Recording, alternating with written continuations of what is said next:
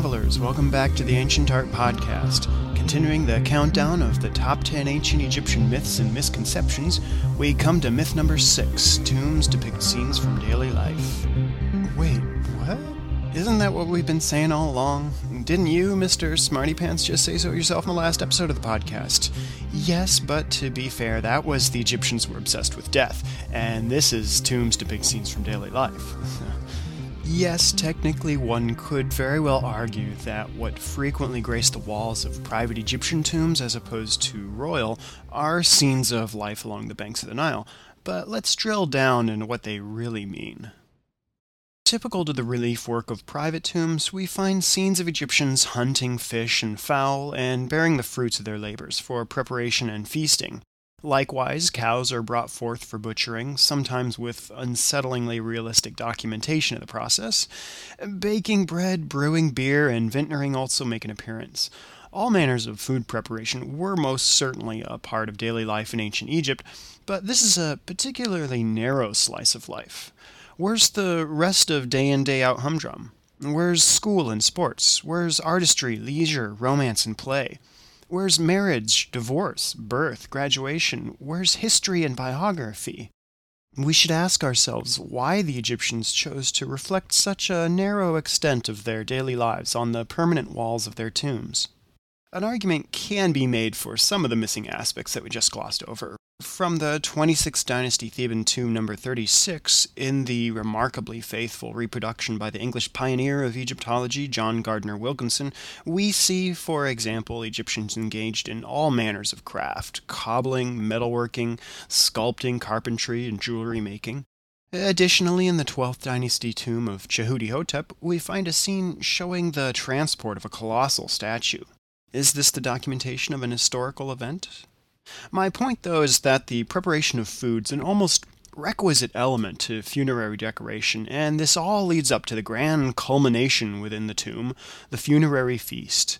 This goes back to the idea from last time of equipping the dead for the afterlife with objects from life on Earth, like cosmetics and model boats. With the very practical approach to the Egyptian afterlife, the soul of the deceased requires not only furnishings, but nourishment to thrive in the hereafter.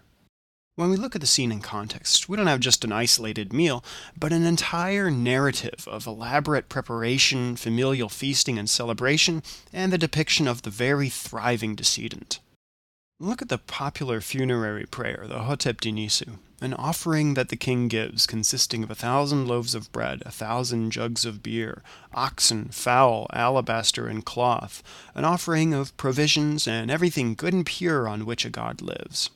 Just as the prayer graces the wall of the tomb, so too do we see an illustrated enactment of the prayer and all the theoretical effort that goes into putting the feast together to ensure the perseverance of the deceased in the afterlife.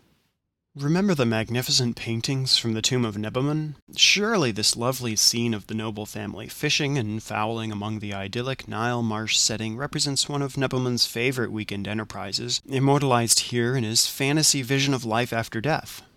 Or does it? Another common interpretation's the dominance of order over chaos, Ma'at, the Egyptian concept of truth, law, justice, and cosmic world order, which we've explored in previous episodes. Comparable expressions of smiting or spearing are seen in tombs elsewhere and in the Book of the Dead.